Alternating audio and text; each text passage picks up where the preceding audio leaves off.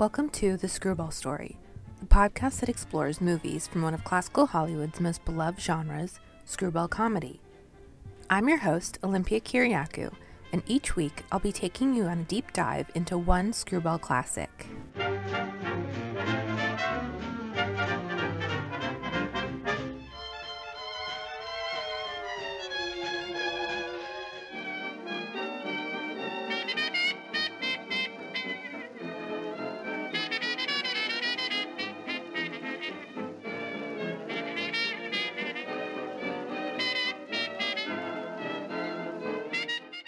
On this episode, I'll be diving into my favorite Carole Lombard screwball comedy and her only Technicolor feature-length film, Nothing Sacred, from 1937.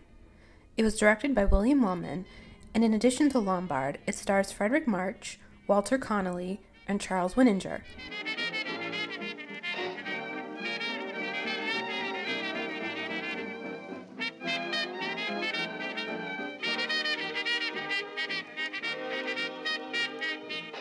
Nothing Sacred is a movie about phonies and lies. Hazel Flagg is a small-town girl who is misdiagnosed with deadly radium poisoning by her drunkard doctor. Slick City reporter Wally Cook hears about Hazel's illness and invites her to live out her last days in New York in order to get a story for his newspaper. Hazel is desperate for adventure in the big city, so she accepts Wally's offer. He soon finds out that she's not actually sick, so to avoid embarrassment and public backlash, they must keep her misdiagnosis a secret. In early 1937, producer David O. Selznick announced that Ben Hecht would be adapting James H. Street's short story, A Letter to the Editor, originally published in Cosmopolitan magazine, for the big screen. Selznick frequently collaborated with Hecht throughout his career, including such films as A Farewell to Arms and Gone with the Wind, for which Hecht was paid $10,000 to tidy up the script. Hecht's lightning work pace and keen understanding of the newspaper industry made him the perfect fit for this adaptation project. Years earlier, Hecht and his partner Charles MacArthur had penned The Front Page about newspaper reporters on the police beat, which was transformed into the film version of the same name in 1931, and again as His Girl Friday in 1940. Hecht was clearly fascinated with this topic, and he took it a step further for Nothing Sacred. It offers a blistering satire of celebrity culture and the role that the press has in cultivating media personalities. Allegedly, Hecht completed his script in just 2 weeks. However, Selznick wasn't satisfied. In Hecht's original screenplay, Hazel actually commits suicide so that she will no longer burden Wally with shame, and she also fulfills the publicity scheme that the Morning Star concocted for her. Selznick believed that this ending was far too dark for a comedy, and knew that it would never get past the watchful eye of Joseph Breen and the Production Code Administration. Relations between the two men deteriorated further when Hecht pushed for Selznick to hire his old friend John Barrymore for the Wally Cook role. In his memoirs, Hecht wrote that Barrymore's alcoholism had interfered with his ability to memorize his lines, and he was then relying on cue cards.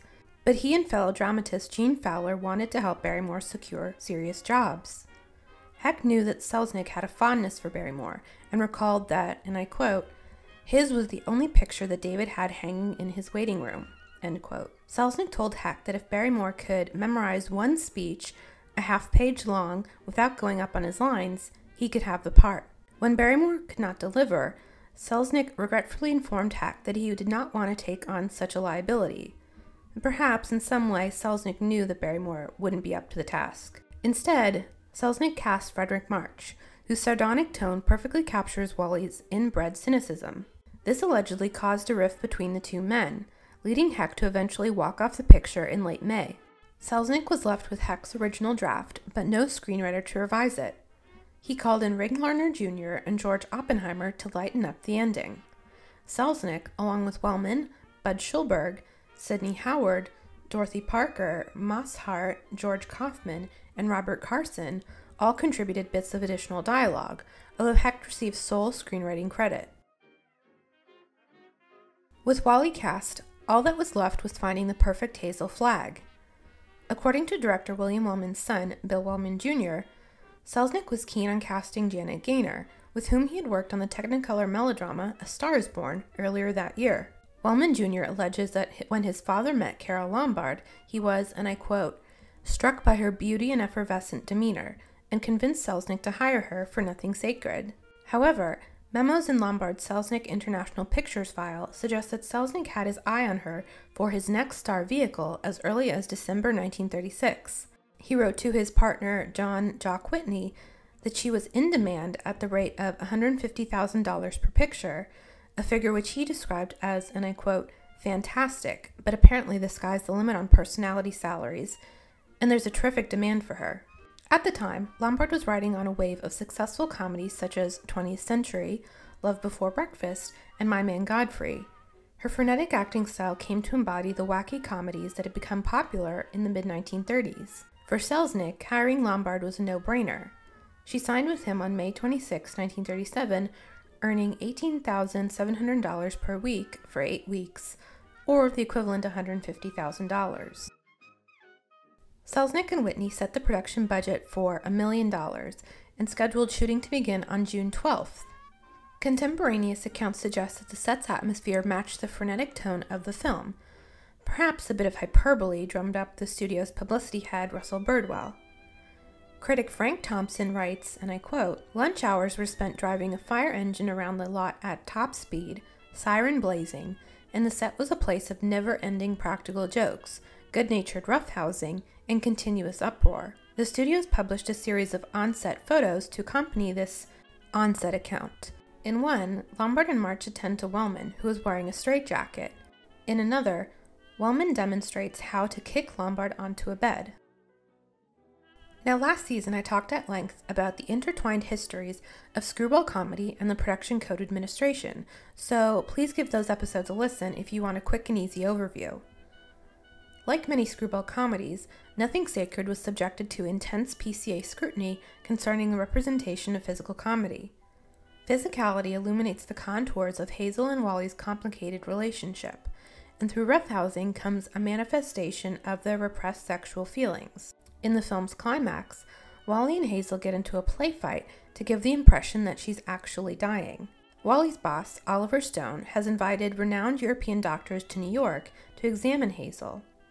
The scene begins with Hazel lying in bed with a hangover, stewing in the guilt of her deceit. No, I don't want to see the man. Take the man away from me. I want Wallace. Wallace, where are you? Cut out the shenanigans, will you? We haven't got any time to lose. Wally, I'm on fire. Wally. Now shut up for a minute and listen to me. Egelhofer's going to be here in 10 or 15 minutes. Egelhofer. Dr. Emil Egelhofer of Vienna. I knew you were faking the minute. Wally, they were going to arrest me. I couldn't get away. You know, I put the thermometer under the hot water and threw a fit. Oh, Wally, you hate me. I knew you'd hate me. I told you. Let's not go into that now. Oh, Egelhofer, you'll expose me again. There's 4 of them. Now keep your head and listen to me. You hate me. Now shut up. Where's the hot water? It's in there. As if I didn't know. Have we got 2 thermometers? 3, I've got 3. Sure enough. You'll never forgive me for what I've done to you. Oh, Wally, I want to die, honest. I don't want to live another minute. It's been a lot of fun playing me for the world's prize chump. Where's the other thermometer? Wallace Cook, king of the boobs. The only genuine horse's neck on the market. I didn't mean it, really, I didn't. All right, shut up and listen to the greatest sucker in Christendom and listen hard. Egelhofer is coming. With his gang? What gang? Well, he's got a wagon load of scientists with him with, microscopes and a searchlight. Oh, I'm sunk. I give up. Get out of bed. No, let them arrest me and put me in prison. You won't hate me so much if I'm behind bars. Listen, my dying swan, this is no time to stop faking. Ouch. You're going to have pneumonia and you're going to have it good. Well, you want me to stand in front of a window and catch cold? Oh, that would take too long. You've got to raise your pulse to 160, quick. We've got to have you gasping, panting, and covered with a cold sweat inside of 5 minutes. How? Oh, I don't... Fight. Come on, Delilah. Up with your dukes. Oh, I can't. I'm sick of faking and lying. Take that ice pack off your head and fight. No, what's the use? Why fool them any longer? Because I love you. Because I'm going to marry you. And I don't want to spend my honeymoon hanging around Sing Sing blowing kisses to you in the exercise yard. Come on, stop dogging it. You've got to be bathed in perspiration. Come on, get going, you little crook. Who's a crook? You and your crooked newspaper. So, baby, Come on, keep moving, Snake Brains. Come on. I'll kill you. Banging at me like I was a prize pig with a blue ribbon Oh, on. blue ribbon's on you, baby. Just a big yellow sign marked fake. I'm a fake, huh? Hmm? I'm a fake. What are you and that phony Santa Claus Oliver Stone slobbering and drooling over me? That's for the heroines of history. And that's for your Aunt Mary.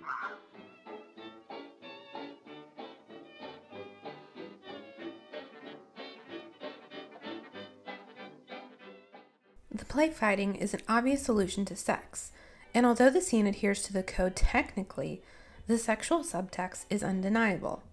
Put another way, the scene isn't necessarily sexy, but it's all about sex. The PCA, of course, took issue with this scene, and in a letter dated June 7th, just a few days before production began, Joseph Breen sent David O. Selznick a letter saying that it was, in his words, entirely impossible from the standpoint of political censorship.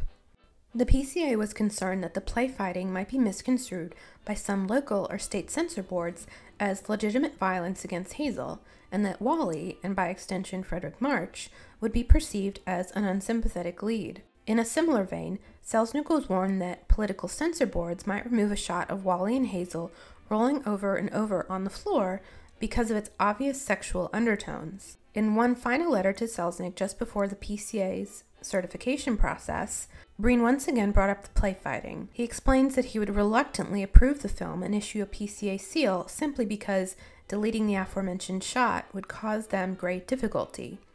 In short, without the shot, the scene wouldn't make sense structurally, but reshooting it would be far too costly for Selznick. Now, the PCA censorship process was often tense, but their mandate was to eliminate problematic content from Hollywood films before they were distributed nationally and internationally. We can therefore contextualize Breen's cautious certification as a warning to Selznick. He was taking a risk with the scene as is, and his film might be altered beyond the PCA's control. Selznick and Wellman obviously saw the bankability of Wally and Hazel's play fight and ignored the PCA's warning. In fact, they made physicality the center point of the film's extensive publicity campaign leading up to its November 1937 release. The film's striking poster, designed to mimic a boxing match notice, capitalizes on the adversarial dynamic that characterized the screwball couple. Selznick's publicity man, Russell Birdwell, had a keen eye for catchy gimmicks. In the press book that he sent around to exhibitors across the country, he suggested several wacky promotional tie-ins that centered on the roughhousing scene. The studio even encouraged theaters to set up punching bags with Lombard's and March's pictures on them. They also distributed cartoon advertisements that compared the Hazel-Wally fight to a Jack Dempsey-Jess Willard boxing match. Nothing Sacred opened in time for the Thanksgiving holiday on November 25, 1937. Despite the immense publicity buildup, stellar performances from lead and supporting actors, and stunning Technicolor visuals, it was a commercial flop. Selznick International reported a loss of nearly $350,000. However, the film was a critical darling, with one photoplay reviewer calling it, and I quote, among the ranking Laugh-In films of all time.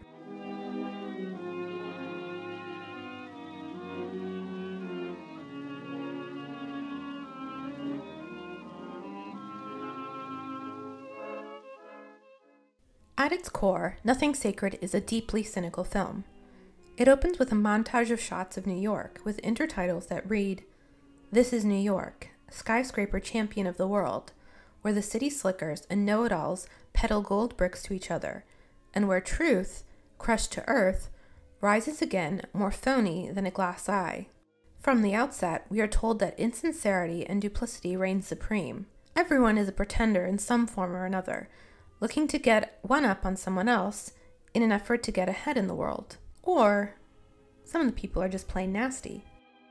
When Wally first goes to visit Hazel in her small town of Warsaw, Vermont, he finds a village of small-minded people. Gruff townsfolk refuse to help him locate her without getting their palms greased. You through? Yep. You know this girl, Hazel Flagg? Yep. Pretty girl, eh? Yep. Where is she now, in the hospital? Oh. Just walking around, eh? Laughing, carrying on, I suppose. Yep. What's your name, Coolidge? Nope. Well, if you aren't worn out talking, what is it? Bull. Mr. Bull, my name's Cook. I'm from the New York Star. Going to be filing a lot of stuff at your telegraph office here. I don't think you are. Well, who says? Paragon West Factory owns this town. They don't care to have any scandal printed.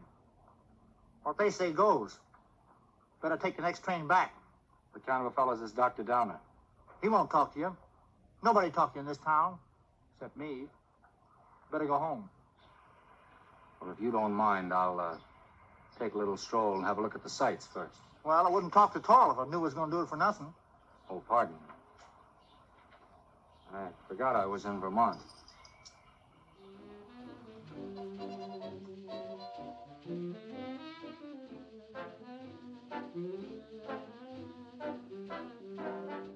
Children sitting on the back of a truck pelt him with ice. Another bites him on the back of his leg. This comedic irreverence extends to Hazel, who becomes a celebrity simply because she is dying. The film revels in the spectacle of that media apparatus and the performative nature of public grief. In a montage showcasing Hazel's newfound celebrity status, we see a fish market using a newspaper with her photo on the cover to wrap up the day's catches. It transitions to a shot of a deli window with a sign made up of various cold cuts and sausages that reads, "Hazel Flagg lunched here today." Little glamorous cutouts of Hazel lovingly complimenting the assorted meats. The window card underneath says it all. All kinds of cheese and bologna are our specialty. At a banquet celebrating the heroines of history, Hazel is the guest of honor. But Wally isn't paying attention.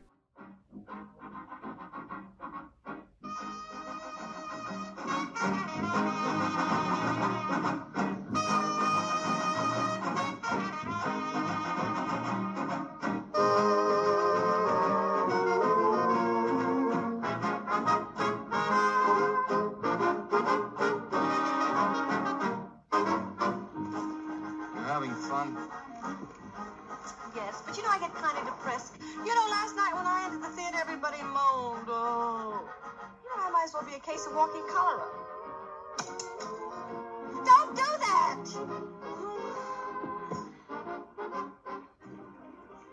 I used to love New York when I went gaga over some celebrity. Danced in the streets with a neon light round its heart. Getting fed up with its trick tears and phony lamentations over you. I'm glad they're phony. It makes everything all right in a way. What I mean is I wouldn't want to feel I was really making all those people suffer.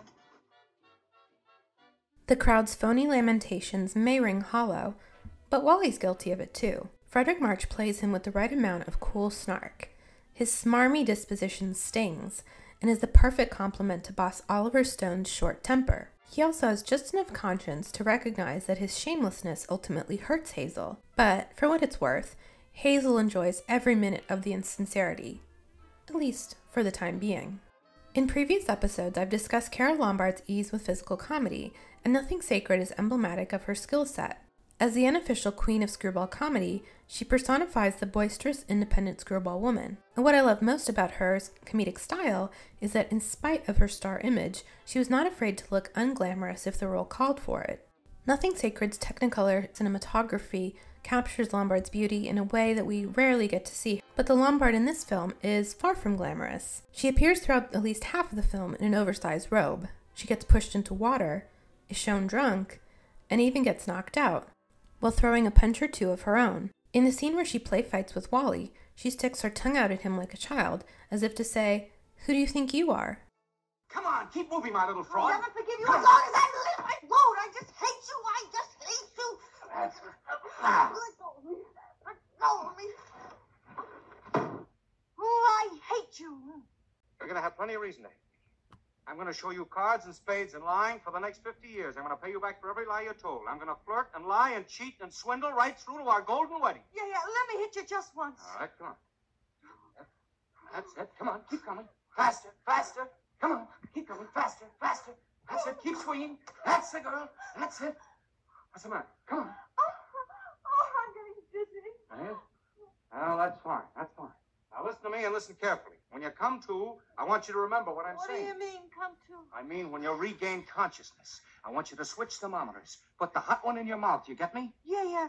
Let me sock you just once. Just once on the jaw, and I don't care what happens. There's a playfulness to her physical comedy that is immediately charming and which cuts through the film's pervasive cynicism. On the plane to New York, she bounces up and down giddily at the thought of what adventures might await her in the big city. Oh, Enoch, look! I don't care for scenery from this point of view. But that's the Statue of Liberty! I've seen it.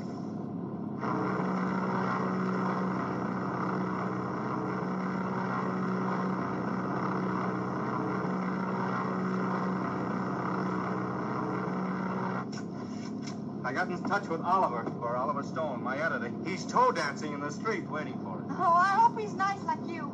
Well, he's got a different quality of charm. He's sort of a cross between a Ferris wheel and a werewolf, but with a lovable streak, if you care to blast for it. You getting nervous? Oh, no. I just hope he won't have a lot of long-whiskered doctors lined up to harass me. You know, I'm not coming to New York to play guinea pig for a lot of scientists. Everybody knows that radium poisoning is incurable, so why waste any time in that direction? Don't you worry about that. You won't be bothered at all. You know, I'm not going to bed till I have convulsions and my teeth start falling out. That's when I begin worrying, isn't it, Enoch? This is as good a time as any. How are you feeling now, sailor? Hunky-dory, Skipper.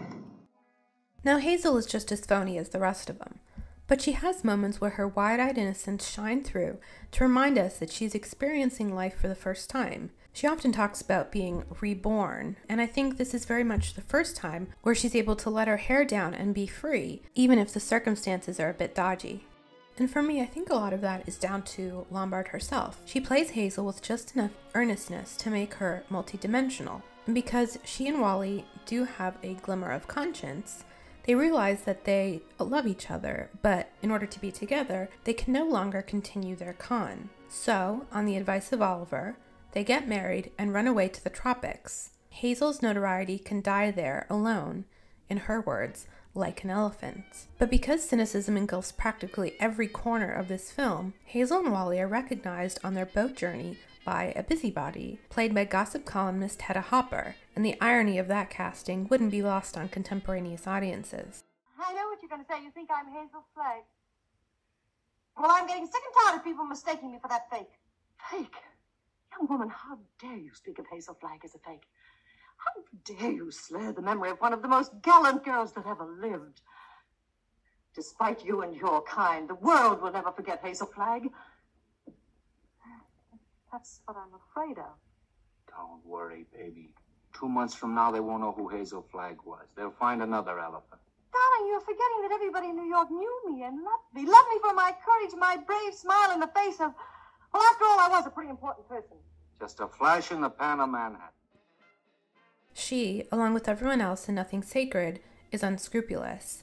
Theirs is a world where people act upon their own worst impulses. But it's fun to watch people behave badly.